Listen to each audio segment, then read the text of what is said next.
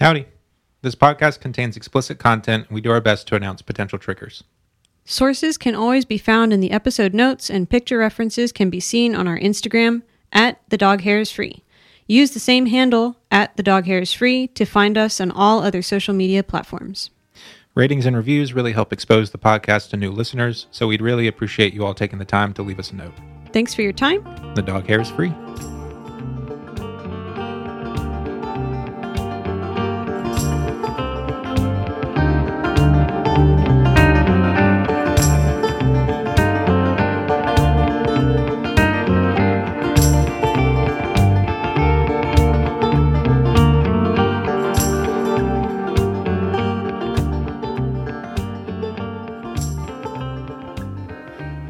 I totally heard it that time. Oh, yeah? Yeah. Listening to it back? Yeah. So at the beginning of the first part of this, Taylor mentioned that in this... If you're a dork and you started listening to the second part, go back and listen to the first part. Well, just a reminder, like we were talking about the music and I was like, it's like an old Western ghost town. And he was like, that's nice. It's actually supposed to be like... It's actually a countrified version of the Jurassic Park theme. So I listened to it again and was like, oh, shit. Mm-hmm. So that's pretty cool. Well, I meant to mention it the first episode too. What started as my attempt at, I want to do a rendition of the Jurassic Park theme, but as Dinosaur Jr., so that I get like a kind of a... Like the band Dinosaur Jr.? Yes. Okay. So I get like an Inception, like it's the dinosaur theme song as done by a band who's a dinosaur. But aren't they like a punk band? Yeah. Oh. Yeah, Jay Mascis and I don't know the rest of the guys. But yes. It's like a... They started in the 80s, like a pop, or not a pop. Oh my God, not a pop. Like a punk, maybe borderline grunge, not so much grunge, but just like a dirty, like punk. Yeah. But that's country. And hence me saying it started as me wanting to do that. Oh, okay. Okay, I got it. And then, I don't know how I got onto that. I think I just got like fed up with trying to do something that sounded like Dinosaur Pulled out banjo. And I pulled out the banjo. And then I got fed up with trying to do that fucking banjo like that I was doing. And you came back at some point to like tell me that dinner was ready while I was working on it. Yeah, because I'm not discreet. I will open up the door. And I like threw my head back and rolled my eyes with the banjo in my lap, like about to scream that I couldn't do that run that I was trying to do. Yeah. And I got it eventually. Yep, it's cool. Took 20 times. It's cool. It's okay. Okay. So yeah, we also started off the last episode with all of the like shit food I've eaten. Mm-hmm. So I just want an update. So during the break, I had a handful of barbecue Pringles. Mm-hmm. Yeah. So that's where we're at now. We're in slightly better spirits though. And this is the cool thing about, and I'm going to like get on a soapbox for a second. Or lay on a therapist's couch. Yes, more so that. Yeah. I'm gonna fall off of the soapbox into a chaise lounge. No. I'm gonna get up on my soapbox so that I can lay down on my couch. Yeah. Okay. The podcast is really cool. It's really something that This is pretty neat. It's so cool. It's something that I enjoy doing, and it gives us, because our days are like so fucking busy with work and talking about work and then house chores and whatever else. So sitting down and like doing the podcast for us has been awesome, because we don't always like, for those of you out there that are living with somebody, you don't realize like how little you can actually talk to someone that you're living with when you're like having a hard time with something. So it's cool to have the podcast as an excuse essentially to get down and like devote an amount of time to actually talking to your significant other. Well, and it pulls you away from the rough things that we've already talked about and have incessantly talked about and have either found solutions or can't find solutions or can't find a middle ground on. So this is something that we can kind of put the world aside and just have fun and communicate and share things that we like with each other and memories with each other, and to say, do you remember that time, and da-da-da. And I think that it was very hard for us to start this today.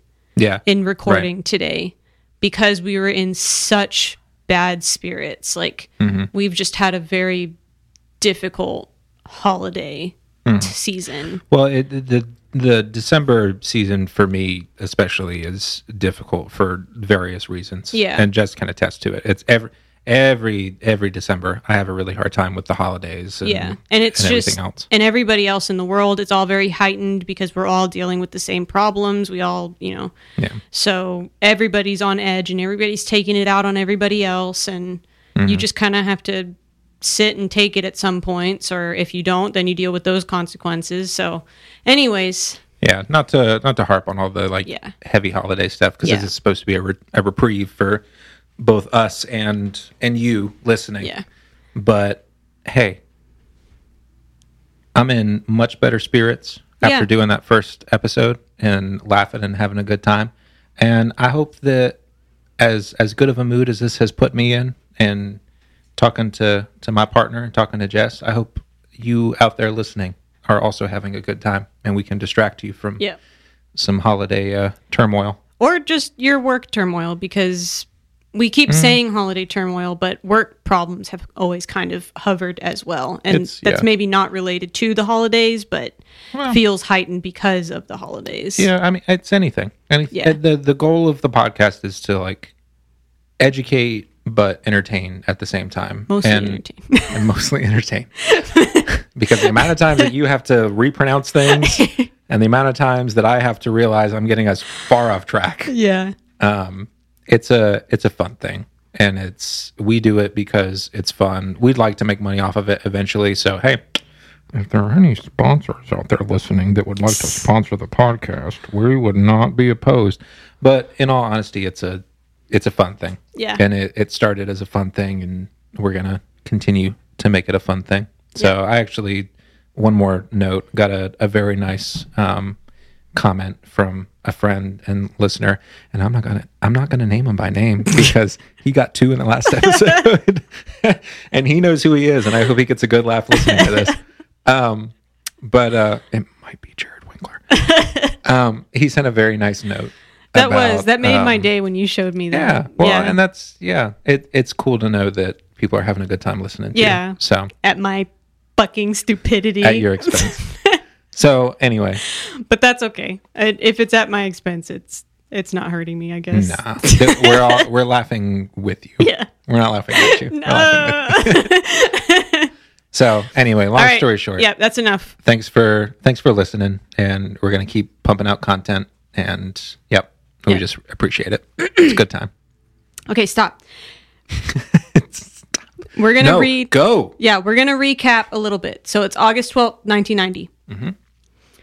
Susan Hendrickson and crew from Black Hills Institute, or BHI, were excavating an area owned by cattle rancher Maurice Williams. You should start remembering names at this point. No. Yep. Say it one more time. Sue Hendrickson found Sue. Correct. Maurice Williams, cattle rancher, owns the land that Sue was found on. Gotcha. Okay? Maurice Williams and Sue. Yeah. When Hendrickson noted a couple of vertebrae sticking out... Oh, fuck me, man. my pacing and timing is all off.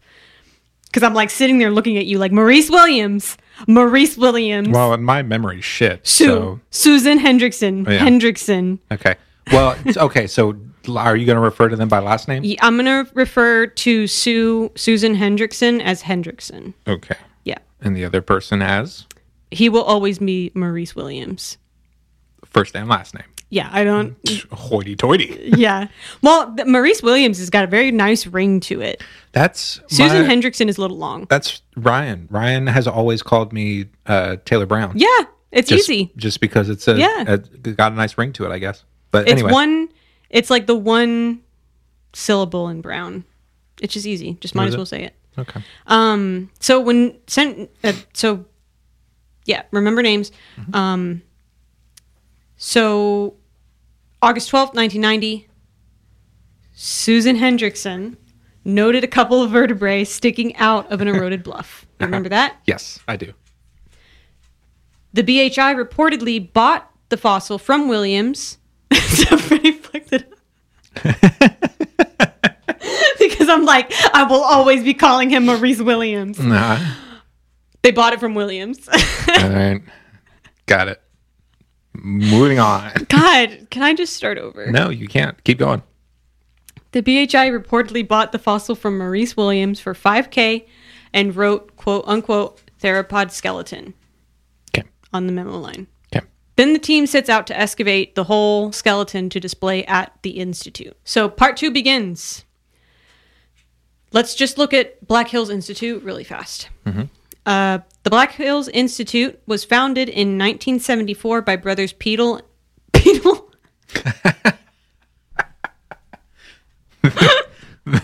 There was My firstborn, Peedle Brown. I went to school with a Peedle. No, I did, yeah. Peedle. What kind of child was he? I went to school with 2 Peedles. There was What the fuck? There was elder Elder Peedle and younger Peedle. there was elder female Peedle and younger male Peedle. What the fuck? They were both lovely people. And Last name Peedle. And I do miss them. Last name Peedle. Yes, yeah. Okay. We just we refer to them as Peedle. But yeah, no, last name Peedle. Don't make fun of my friends. Fuck you. Making fun of my friends. Oh, maybe it was a bad idea to keep recording. No, it's great. Okay. Keep going. The Black Hills Institute was founded in 1974 by brothers Peter and Neil Larson. Okay, so I see how you got Peedle. Keep going. Don't get distracted. Keep going. I can't.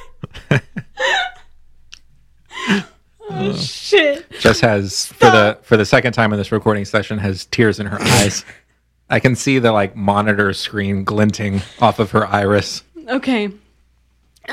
Okay. Mm-hmm. Oh, Peter and Neil Larson. Peter and Neil Larson. We're really going to hear more about Peter, though. Okay. According to an article on linkspringer.com that I'm heavily going to source for this part. Okay. The brothers created the private institute from their love of fossil hunting, research, and, controversially, trading. The more you research about how museums and scientists get their hands on artifacts, you may start forming an opinion on how ethical it might be. This is a very off-topic recommendation, but the book The Lost City of the Monkey God by Douglas Preston has very interesting and seemingly honest insight on how the artifacts are located and removed from an archaeological site. Is that That's the one you gave me for a holiday or something, I think. That was supposed to be the other one, but then the guy at Barnes & Noble recommended it instead and was like, this one's so much better than that one. Yes. Okay. Cool. Yeah. Douglas Preston he's known as a National Geographic journalist, and so he's invited for this archaeological venture. Yeah. To find this lost city. He meets all kind of fun characters, and it's a good Disney romp, and we all have a good time. It's a great time. They all get leishmaniasis. we should do an episode on that. Maybe. We'll see.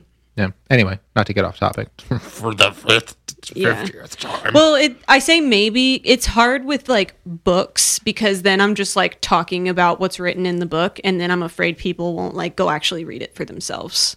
I mean, so unless I'm just using the book as a reference for a part, I don't mind doing that. But if I'm just talking about the book, then I'm yeah.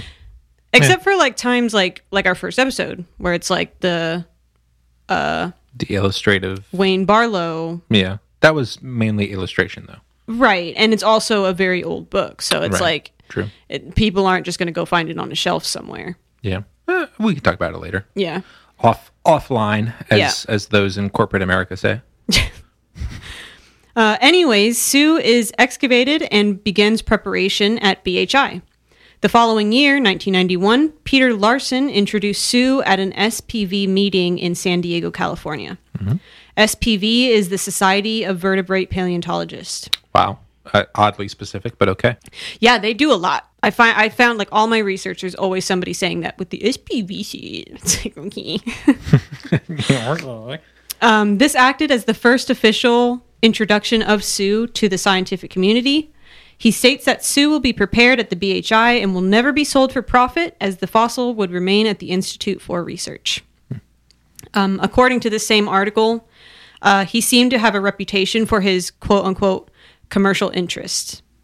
Allegedly. This is all opinion.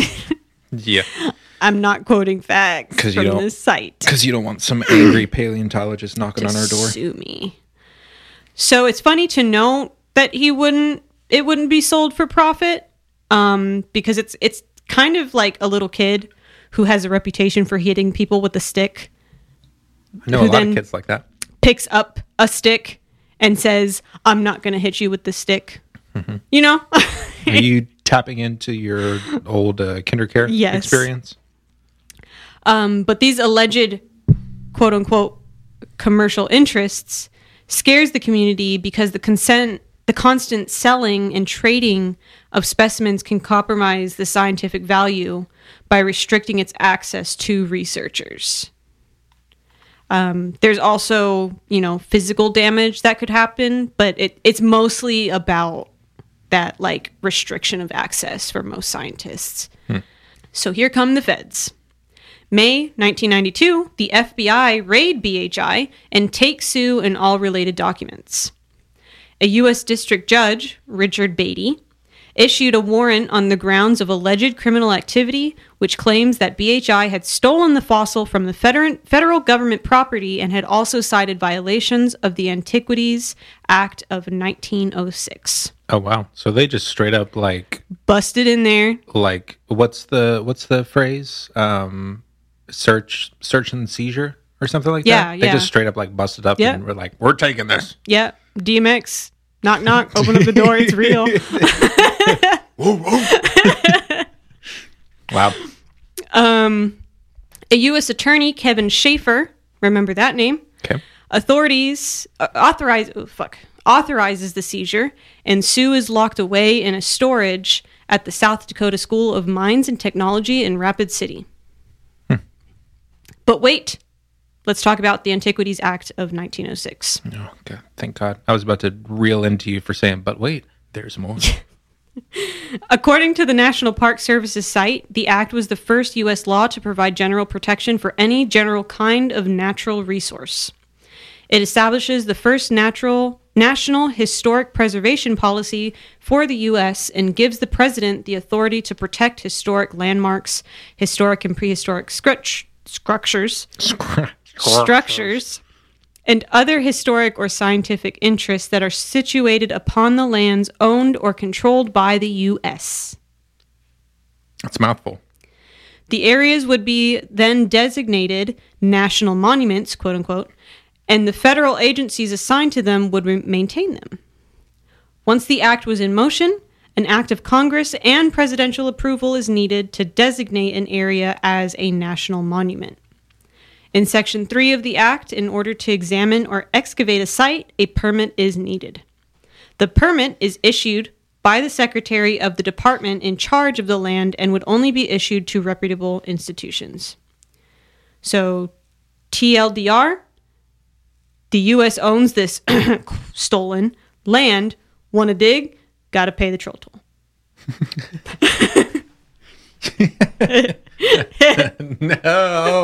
No. Yeah. Oh, Danny DeVito.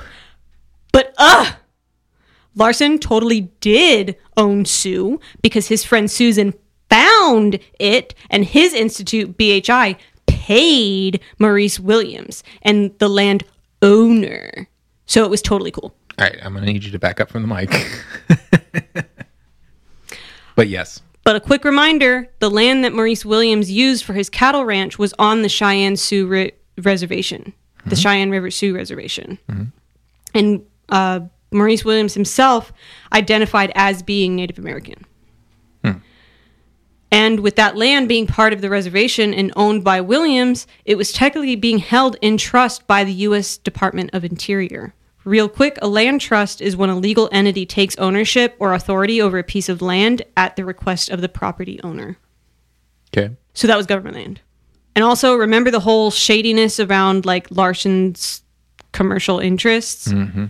Well, it seems to me that they were just waiting for the right chance to corner him, because entered into the fray Vincent Santucci, a paleontologist and National Park Service ranger. He had been suspicious of Larson, and when he found out about Sioux, he told on Larson. This motherfucker tattled. Yeah. He told the National Park Service, who then told the Cheyenne Sioux River Tribe, who then issued a complaint to the U.S. Attorney, Kevin Schaefer, which led to the FBI raid. So Larson doubles down, hires a lawyer, Patrick Duffy, and decides to, quote, sue for Sioux. Pause for laughter. In total, there were 4 trials between 1992 and 1994. The first 2 were about the seizure of the fossil. They were trying to determine if it was constitutional to raid BHI for the fossils. Also, BHI was stressing the fuck out about getting the fossil in a safer location as to not cause any further damage, if there was damage. And the court's like, yeah, no, it was totally cool that we did that. Stop complaining. We'll find a better babysitter for the bones. Yeah, there's like a whole part where they're like trying to find like a custodian. And they just like really were like, we don't care if we have it. Like, it doesn't matter. Just like, please, for the love of God, store these bones in a not tech school for mining. Right. So the next 2 trials about who actually owns the fossil. So during the first 2 trials, the Department of Justice, the Department of Interior, and the Cheyenne River Sioux Tribe all called dibs on Sioux. But that's not what those 2 trials about. So it kind of just like planted to the seeds for the next 2 trials. And BHI was still like, yeah, but finders keepers. And they were also like, what the fuck are you going to do with 10 tons of fucking bones, dude? Just let us have this damn. Like, like, why are you trying to take this from us? So this next bit is referenced from a book by Steve Fiver, Tyrannosaurus Sioux, the extraordinary saga of largest, most fought over T-Rex ever found. I'm just, if we can like just a slight pause for a second. I'm like, this whole thing, I'm imagining a T-Rex in like on the stand. Yeah. In like a lavender, like pantsuit. How did you know it was lavender? What, really? Yeah. Well, like a really nice, like purple, I was thinking a dress actually, not a pantsuit. Oh. But like, because no, it's Sioux. A pantsuit, because that means that Power. You are in control. Power. Yes. She is in control. And she is the Tyrannosaurus Rex. Yeah, I've got a bite force. I can crush many watermelons. That can knock your fucking socks off. No, yeah, I'm imagining a T-Rex showing up to court dates in like professional clothing and with like little tiny glasses and dramatically like removing them from its face to just be like, I'm present and I'm listening, but I don't need to look at anyone right now. Anyway. So yes, I'm sourcing, or I'm referencing the Steve Fiver book, Tyrannosaurus Sioux, the extraordinary saga of largest, most fought over T-Rex ever found. So later down the line, Williams, the cattle rancher, is all like, the bones are mine. And he claims that he never accepted BHI's check as payment, but as consent to dig. It's an interesting loophole. Yeah. But like, I remember the memo on that check and it said theropod skeleton. So. And here we are. Yeah. That's interesting. Okay. So ABC's News Primetime Live does a segment where they invite everyone who claims to own Sioux on TV. Huh.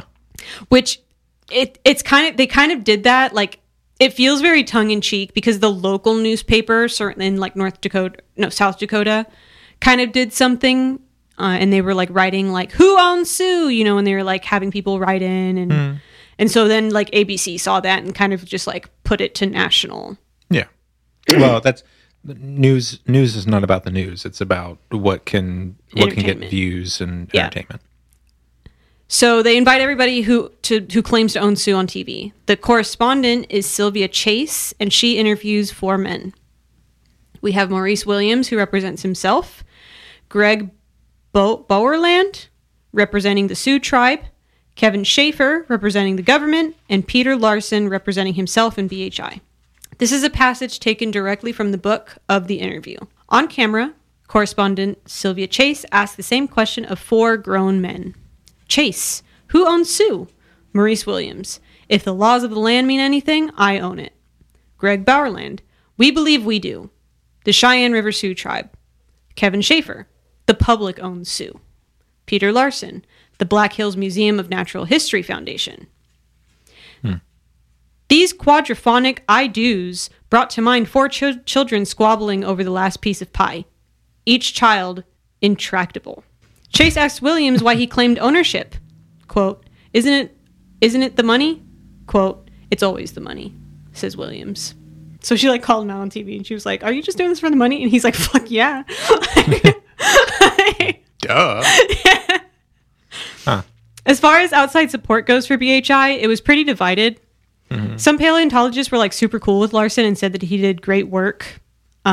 Specifically, one note was like he did great work like propping fossils, like the stands that hold the rock in the fossil, which was an interesting. Like he's really fucking good at that. You want a man to make stands for your rocks? Peter Larson. Boy, do I have a man for you. But while others were like, sure, he was the devil himself. Some even sent letters to the government being like, yeah, great job on that raid. Great job. Weird. Yeah. Weird thing to devote time to do. But it's because like Larson was kind of allegedly known for like his commercial interests. So like I think he ruffled feathers because people saw him as somebody who just sold shit for profit and not for scientific research. So it like limited researchers being able to get to items to study. So let's finish with the law stuff really quick. In the end, God damn it. In the end. In the end. Oh, I'm fucking losing it. That's how the last Lord of the Rings movie starts. In the end. I should make a new language. You should. We're gonna okay. The Dog Hair is Free merch. We're gonna make a shirt. Just a list of all the words. All of the mispronunciations that Jess has done throughout the course of the show thus far. In the end, Judge Beatty ruled that Larson and BHI did not own the fossil. And although Williams was a Native American on the reservation, he was only in secondary ownership of the fossil as his land was in trust to the government and he did not seek permission to remove the fossil from the ground. So Williams had no right to sell the fossil without permission, and anything he had gotten from BHI was null and void. And in my mind, I imagine that the government just like unloaded the bones back into the hole where they found it on his property. And then just like tearing that check in half and then letting it fall to the ground. These are not ours anymore. So after the ruling, Maurice Run My Check Williams said pretty please and asked for permission to sell Sue, and his request is granted. The court suggests a fun and very relaxing auction for these priceless bones. Fun and relaxing. Yeah. And in 1996, Sue is shipped to Sotheby's in New York City for auction, which is one of the world's largest brokers of fine and decorative art, jewelry, and collectibles. There are around 80 locations, but the U.S. headquarters is in New York City, which is super interesting, and I'd really like to research more about that. Oh, yeah? Yeah, that just sounds cool. Like, what? I wonder what's gone through there. Well, I just imagine a bunch of, like, hoity-toity jade statues and stuff. I imagine Hunter x Hunter. Okay. Yeah. Like the world's auction. Yeah. Yeah. The York New auction. Yep. Yo! What? It just clicked. Oh, do you think it's Maybe it's the the York New, the Sotheby's. So the Bees? I don't know. It's That sounds like SOTHEBY. So the Bye. that sounds like a really good band name. So the Bye. So the Bees. So the Bye.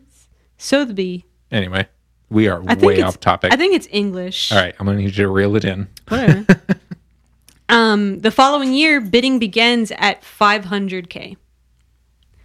In less than 10 minutes, Sue is bought for over $8 million. I was about to say 500K seems low. $8 million. $8 million. Oh, Williams is paid around $7 million of that, which is great to hear.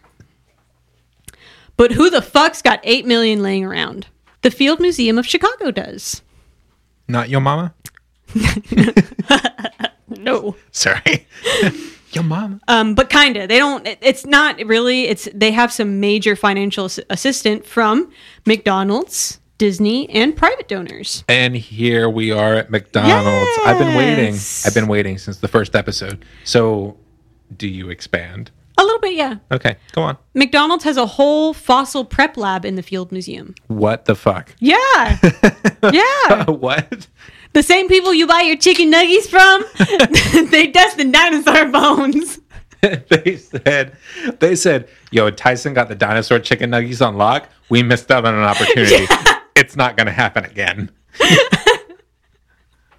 Wow. Okay. Yeah. Yeah. It's located on the third floor and it's fully viewable for the public. In this lab, they remove all the dirt and shit to get to the fossil using mechanical, manual, and chemical methods. And then repurpose the dirt and shit into their chicken nuggets. Yeah. They also repair and reconstruct specimens, microsort, which is when they're looking for the tiny fossils, make molds and casts, organize and store specimens, maintain the lab, and keep records. I cannot believe that McDonald's is doing this. Yeah. The current chief preparator is Akiko Shinya?